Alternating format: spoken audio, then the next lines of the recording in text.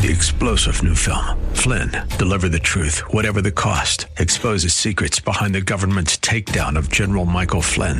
Flynn knew what the intel world had been up to. He ordered the first audit of the use of contractors. This set off alarm bells. He told the truth. He was the most dangerous person for Donald Trump to hire. They had to get rid of Flynn. Flynn, Deliver the Truth, Whatever the Cost. Available now. Watch it today. Go to salemnow.com. salemnow.com. This is Cornerstone Connection, the radio ministry of Pastor Gary Hemrick of Cornerstone Chapel in Leesburg, Virginia. Pastor Gary is teaching through 1 Corinthians. Real love is calling, listen, truth opens up your eyes. Mercy is waiting for you with every sunrise. He says this, though I am free and belong to no man, okay, I'm free in Christ. He says, I make myself a slave to everyone. Note this. To win as many as possible. Notice how just consumed he is here, in a good way, with others. How focused are we on others? Is our faith just about us?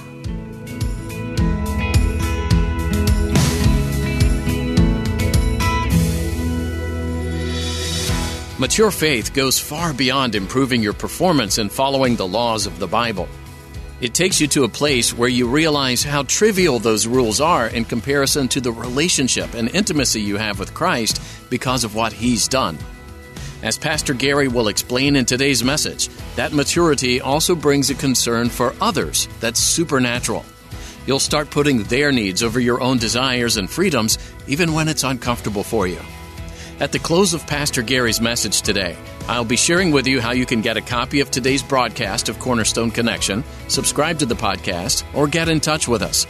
But for now, let's join Pastor Gary in the book of 1 Corinthians chapter 8 with today's edition of Cornerstone Connection. You have friends over, you're out at a restaurant, ask, would you be offended by this? And if they are honest and said no, then fine. If they are honest and say yes, then at that point, you should give up your, quote, freedom for the sake of your friends. And that's the way it works. All right? There's a fourth question. Go to chapter 10. I know we're skipping around a little bit, but I want to put all this in context. Our freedom. Fourth question in chapter 10, verse 23. 1 Corinthians 10, 23. Everything is permissible. He uses that phrase again. But not everything is beneficial. Everything is permissible, but not everything is constructive. Not everything is constructive. Now, if you have a New King James or an ESV, it says, but not all things edify. So that's the fourth question on our list. Does it lack edification? And specifically, he's asking in terms of other people. Will this build other people up, or will this have the opposite effect? And so it is an important question to ask. Does it lack edification? Again, if we answer yes to any of these questions, we are misusing our freedom. And so we have to recognize that in regards to this last question, our aim should be to build others up. That the Christian faith is not about seeking our own good, but also about the good of others. And primarily about the good of others. So be others-minded. Be others-centered, and make sure that what you do in the exercise of your freedom is beneficial, doesn't control or master me, would not stumble others, and at least would be edifying of others and would not lack edification. All right, go back here to chapter 9 now. See if we can race through chapter 9. So Paul is going to now use some examples here about his own personal freedoms that he doesn't exercise, just to give them an example of his own story. And at the same time, he's going to defend his apostleship, because apparently some are questioning, do you really have the authority to talk about all this, Paul? And so he's going to use himself as an example of freedoms and rights that he gave up. At the same time, he's going to be defending his ministry as an apostle. So chapter 9, verse 1, he says, am I not free? Now, I have freedom, in other words. He says, am I not an apostle? Have I not seen Jesus our Lord? Are you not the result of my work in the Lord? Even though I may not be an apostle to others, surely I am to you, for you are the seal of my apostleship in the Lord. Okay, remember, Paul founded the church at Corinth, and he spent 18 months there ministering to them, building them up in their faith.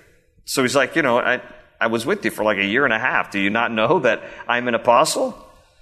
And he says in verse 3, this is my defense to those who sit in judgment on me. Don't we have the right to food and drink? Now, the argument he's going to make here is he has the right as the apostle that founded their church to be supported by them. The fact is that he's not going to be supported by them, so he's going to use this as an example. I've invested in you. I've poured my life into you. I never took a dime from you. I had the right to do it. You could have and should have supported me, but I chose not to have you support me financially, and I worked instead to support myself so that I would never be a burden on you. But I could have exercised my right. So it's going to be an example here how he gave up his own rights. He says, this is my defense to those who sit in judgment on me. Don't we have the right to food and drink? In other words, at your expense. Okay? He says, don't we have the right to take a believing wife along with us, as do the other apostles and the Lord's brothers and Cephas? That's Peter.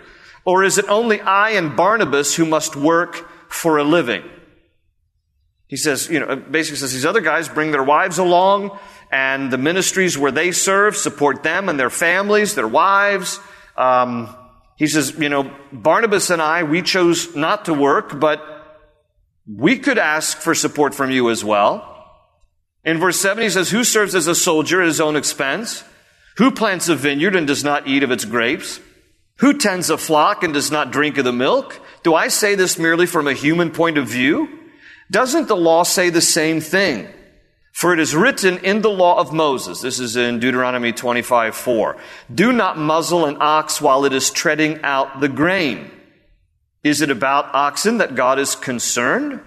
Surely he says this for us, doesn't he? Yes, this was written for us because when the plowman plows and the thresher threshes, they ought to do so in the hope of sharing in the harvest. If we have sown spiritual seed among you, is it too much if we reap a material harvest from you? If others have this right of support from you, shouldn't we have it all the more? Okay, so pause for a moment. So he's basically using examples. He says, look, the farmer sows a vineyard and is able to eat grapes from the vineyard. A shepherd is able to, eat of the flock. And then he uses the example here from Deuteronomy 25:4 that even when oxen were used to trample out the grain, they wouldn't muzzle the oxen. They would allow the oxen to eat as they were working. And so Paul's using this as an example. He goes, I have the right to ask you to support me materially. You're the church I founded. You're the church I invested in. You could invest in me. I have the right to do this. But now he's going to give this as an example of, but some freedoms we give up. Some rights we give up for the benefit of others. He says, next verse, he says, but we did not use this right. On the contrary, we put up with anything rather than hinder the gospel of Christ. Don't you know that those who work in the temple get their food from the temple, and those who serve at the altar share in what is offered on the altar? In the same way, the Lord has commanded that those who preach the gospel should receive their living from the gospel. I have that verse underlined in my Bible right there. Those who preach the gospel should have their... And that's because of your generosity that the pastors are supported here. Because as we teach the gospel, we receive support from those that we are ministering to. That's what he says here. It's all part of the way that God desires it. So he goes on in verse 15, but I have not used any of these rights. Now see, I'm not that spiritual, so I have used that right. He goes, and I am not writing this in the hope that you will do such things for me. I would rather die than have anyone deprive me of this boast. Yet when I preach the gospel, I cannot boast, for I am compelled to preach. Woe to me if I do not preach the gospel. And, honestly, those of us who feel a calling in ministry, we understand what he's saying here. It's like, are there other things that we possibly could do? Possibly. But if we don't preach the gospel and we have a calling on our lives, then woe to us. And so he's taking it personally, as all should who are in ministry. In verse 17, he says, if I preach voluntarily, I have a reward. If not voluntarily, I am simply discharging the trust committed to me. What then is my reward? Just this, that in preaching the gospel, I may offer it free of charge, and so not make use of my rights in preaching it. Okay, so that's his whole argument. He's like, I'm not taking anything from you. I could, but I give up my rights because I don't want anyone to feel like I'm trying to take advantage of them by asking you to support me. I could, but I won't. All right? If somebody's in a position to do that, it's a wonderful thing. I heard years ago that Rick Warren, after he pastor of Saddleback Church in California, after he wrote The Purpose-Driven Life, he made so much in the royalties that he decided no longer going to take any salary from his church.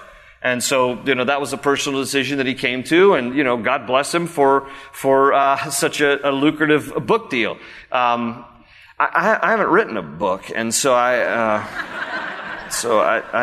not exercising that privilege there. Anyway, let's move on. And so now, verse 19, he says this, though I am free and belong to no man, okay, I'm free in Christ. He says, I make myself a slave to everyone. Note this. To win as many as possible. Notice how just consumed he is here, in a good way, with others. How focused are we on others? Is our faith just about us? He says, I'm free, but I make myself a slave. I do whatever I need to do to win as many as possible. He gives some examples. Verse 20, to the Jews I became like a Jew to win the Jews. Now he is a Jew, but what he's saying here is he would still participate in some of the feasts because he knows that in this way he'll be relatable to his fellow Jews. He goes on to say to those under the law, I became like one under the law, though I myself am not under the law, so as to win those under the law. He has a heart for his fellow Jews. They're strict according to the law. And he says, I wanted to be careful with the commandments of God so as to not offend and to be relatable to my fellow Jews. But notice in verse 21, he even says, to those not having the law, I became like one not having the law, though I am not free from God's law, but am under Christ's law, so as to win those not having the law. To the weak I became weak to win the weak. I have become all things to all men so that by all possible means I might save some. I love that verse. I have become all things to all men so that by all possible means I might save some. By the way, notice the word some. He has no illusions that he's going to win all to Christ. He knows that there will be some who will come to faith through his influential life. And the same is true for you and me. Now, this is not a game. All right? We know people, right? I hope we're not one of these kind of people. We know people who they just become a chameleon. And wherever they are, they just become like everybody else just because they want to fit in. That's not what he's saying here. What he's saying is, and if you want to write in the margin of your Bible, that faith often comes because you are relatable through relationships. Relatable through relationships. Okay, he's not saying I change like a chameleon to adapt myself to whatever environment and therefore I become compromising to just be like everybody else so I can be everybody's buddy and I can be all politically correct and I can be accepted in whatever circle I go to. That's not what he's saying. What he's saying here is, though, he identifies with each person that he has the opportunity to befriend, and he just connects with them on a level that would be relatable. We have to stop this mentality of pious Christianity, of walking around like, I'm too good for you. I'm too cool for school, and I don't want to associate with you. Okay. And they might be totally different, but those are the people that we're called to reach. So we can't have this mentality of exclusiveness, of just, of being so removed from the world that we no longer know how to relate to it and connect to the very people who need Christ that you have. So he says, when I'm with the Jews, I relate to them as Jews. When I'm with Gentiles, I relate to the Gentiles. I don't compromise myself. I don't do anything that would bring shame to Christ, but I am going to relate to them on some level where I can connect with them and thereby connect the cross of Christ. I hope that in your relationships and in your friendships, in your influence with coworkers and neighbors, and that you find some entry point in their lives that does not cause you to compromise, but allows you to connect. Okay? Connection, not compromise. Draw the line there and realize, okay, when my conscience and the commandments start to get violated, then, no more connection. But at some point, we have to find an entry point of being able to be relatable enough that people will actually want what we have. Not in a salesman kind of a way, but just in a genuine kind of a way. That if we want people to know Christ, we're going to have to be a little relatable in a lost and dying world. And look for ways that you can connect and relate to people. One of the things that I started doing just because it was something when my kids were playing Little League Baseball, and they just kind of needed dads to step out on the field and to help, call the games. And so I did it. And then after my kids moved on from Little League, then I was asked, you want to umpire and get the uniform and the whole deal? So I did that, and then went up to the, Babe Ruth League. And so, and I'll tell you the reason why I continue to umpire. Not because I just love the game of baseball, but just because it was an awesome way for me to relate to people that otherwise I would never meet. Because, I don't get out much. It's just, you guys. And so it was good for me to get, out into the culture and into the community and just be able to relate to people. And we have to find ways that we can connect with people on a certain level. And this is what Paul is saying here. Now let's finish out the chapter. How much time do we have left here? 5 minutes. Okay, I can do it. Verse 23, he says, I do all this for the sake of the gospel that I may share in its blessings. Verse 24 to the end is a very important section. He says this, do you not know that in a race all the runners run, but only one gets the prize? Run in such a way as to get the prize. Everyone who competes in the games goes into strict training. They do it to get a crown that will not last, but we do it to get a crown that will last forever. Therefore, I do not run like a man running aimlessly. I do not fight like a man beating the air. No, I beat my body and make it my slave, so that after I have preached to others, I myself will not be disqualified for the prize. Okay? So here's the opening two questions we had, what kind of freedom does a Christian have? And then the second question was, can I misuse my freedom and disqualify myself? And that's how he ends this chapter. Because his point is, you don't want to use your freedom to disqualify yourself. However, and then he makes this comparison of the Christian life to an athlete. This is a great section. Paul was a sports fan, friends. When you look through the epistles, he's making regular references to some athletic competition. In this case, he's talking about the races. And he talks about the games. In verse 25, everyone who competes in the games goes into strict training. And at this particular time, Corinth was the capital of the Isthmian Games. It was like the Olympics. The Olympics were also happening at the same time, but the capital city for the Olympics was Athens. The capital city for the Isthmian Games was Corinth. And he's using sports analogy here. Okay? Paul is a sports fan. Paul is the Skip Bayless of the New Testament. 3 people know who Skip Bayless is. Great. All right. So, but here he is, but regularly through the epistle, he's on ESPN. But anyway, he writes here, and he talks in different times in the epistles. He talks about running a race. He talks about competing. He talks about boxing. There's a reference here to boxing. All right? And he speaks of it as like the Christian life. And he draws on a modern parallel, the athletic games here, and being like an athlete to understand a little bit about the Christian life, running the race. And one of the things he says here is, number 1, compete as an athlete to win. Compete as an athlete to win. All right? Christianity is not a spectator sport. It is not. You cannot live the Christian life from the stands. You have to get down on the field and get into the game. This is about participating in this race. The Christian life is like that. It is a journey. It is a race. And we are to be in this race to win. And the way that we win in this race, he says, giving us two terms. He says, you're going to have to go into strict training, he says in verse 25. And then he says, I beat my body and make it my slave. Now this isn't like, he's torturing himself, all right? What he's saying between these two phrases in verse 25 and 27 is this. He's saying we have to live a self-controlled life and a disciplined life. And anybody who's been an athlete at any level understands that if you really want to excel at your game, at your sport, you have to be disciplined and you have to be self-controlled.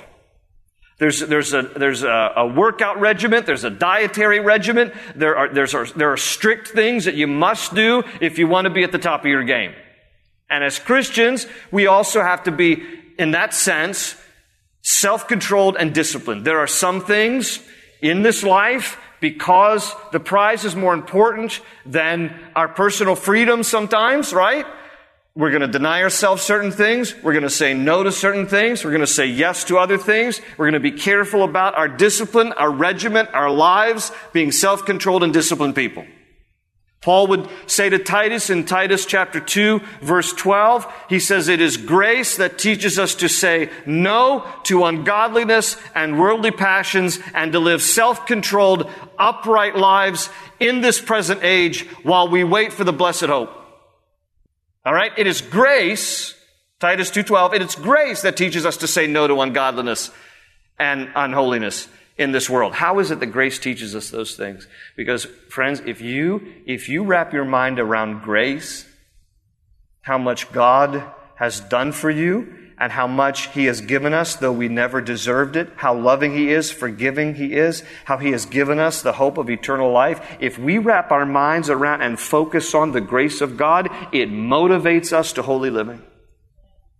When you begin to recognize and appreciate the love of your Father and how much God has done for us and given us His Son Jesus to die on a cross for us, and you continue to make that your focus, it goes a long way to helping you to say no to ungodliness and worldliness in this present age while you wait for the blessed hope. Live self-controlled, disciplined lives because we're running a race. And he says here in the rest of this section that there is a prize worth running for. There is a prize worth running for. Do you not know that in a race all the runners run, but only one gets the prize? Run in such a way as to get the prize. Now, he talks about the prize also in Philippians 3:14. He defines it. And here's what he says. I press on toward the goal to win the prize for which God has called me heavenward in Christ Jesus. That's what he says. I press on toward the goal to win the prize for which Christ Jesus has called me heavenward. So heaven is the ultimate prize, right? We're living out a Christian life and we're running this race not because we want to die well, but because we want to live well forever. Okay? For Christians, this life is as bad as it gets. For non-Christians, this life is as good as it gets. But for a believer, this is as bad as it gets. I'm running the race not because of this life. I'm running the race for the prize that awaits me heavenward in Christ Jesus. Who else? Amen? Who else? Amen? Running the race for the prize which God has called me heavenward in Christ Jesus. So live disciplined, self-controlled lives that we might press on to win that prize for which God has called us heavenward. Paul's closing words in 2 Timothy chapter 4, verse 7 would be this. I have fought the good fight. I have finished the race. I have kept the faith. May that be our testimony as well. Amen. An open ocean, jump in and you'll find the cornerstone's your connection. Run towards your new life. We're so glad you joined us for this edition of Cornerstone Connection as Pastor Gary Hamrick teaches through the book of 1 Corinthians. If you're interested in hearing this message again or others like it, feel free to visit our website, cornerstoneconnection.cc. You can also download our mobile app so you can have these teachings with you on the go. That way you'll never miss a message from Pastor Gary's studies, and you'll always have encouragement from God's Word at your fingertips. Find a link to download the app for your iPhone or Android device at our website, cornerstoneconnection.cc. Simply look under the Teachings tab. While you're there, feel free to take some time to learn about the church this radio ministry originates from, Cornerstone Chapel. We'd be excited to meet you if you're in the area. You'll find all you need to know about service times and other information on our website. Again, that's cornerstoneconnection.cc. We trust you've been blessed by today's teaching in the book of 1 Corinthians. Keep reading on your own to discover many other inspiring and motivating things that apply to you today. We'll look forward to you joining us on our next edition of Cornerstone Connection. They say you're a wandering soul, that you've got no place to go, but still you know, you're not alone. Real love is calling, listen, truth opens up your eyes. Mercy is waiting for you with every sunrise. Hope is an open ocean, jump in and you'll find the cornerstones, your connection, run towards your new life.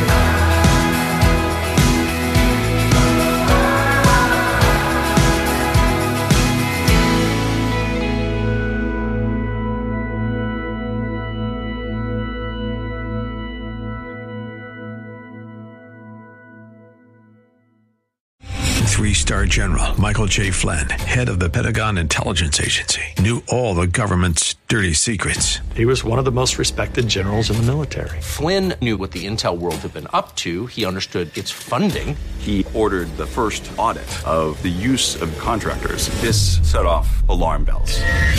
The explosive new documentary, Flynn, Deliver the Truth, Whatever the Cost, uncovers the facts behind this scandal. Flynn told the truth. He was the most dangerous person for Donald Trump to hire. I find out the worst enemy that I'm going to face in my life is right here in America. They took my assessment and they wanted me to change it. And I was like, I'm not changing it. They had to get rid of Flynn. With in-depth interviews, archival footage, and never-before-seen personal records of the man behind the headlines. I just felt like I was drowning. Flynn, Deliver the Truth, Whatever the Cost. Available now. Watch it today. Go to salemnow.com. salemnow.com.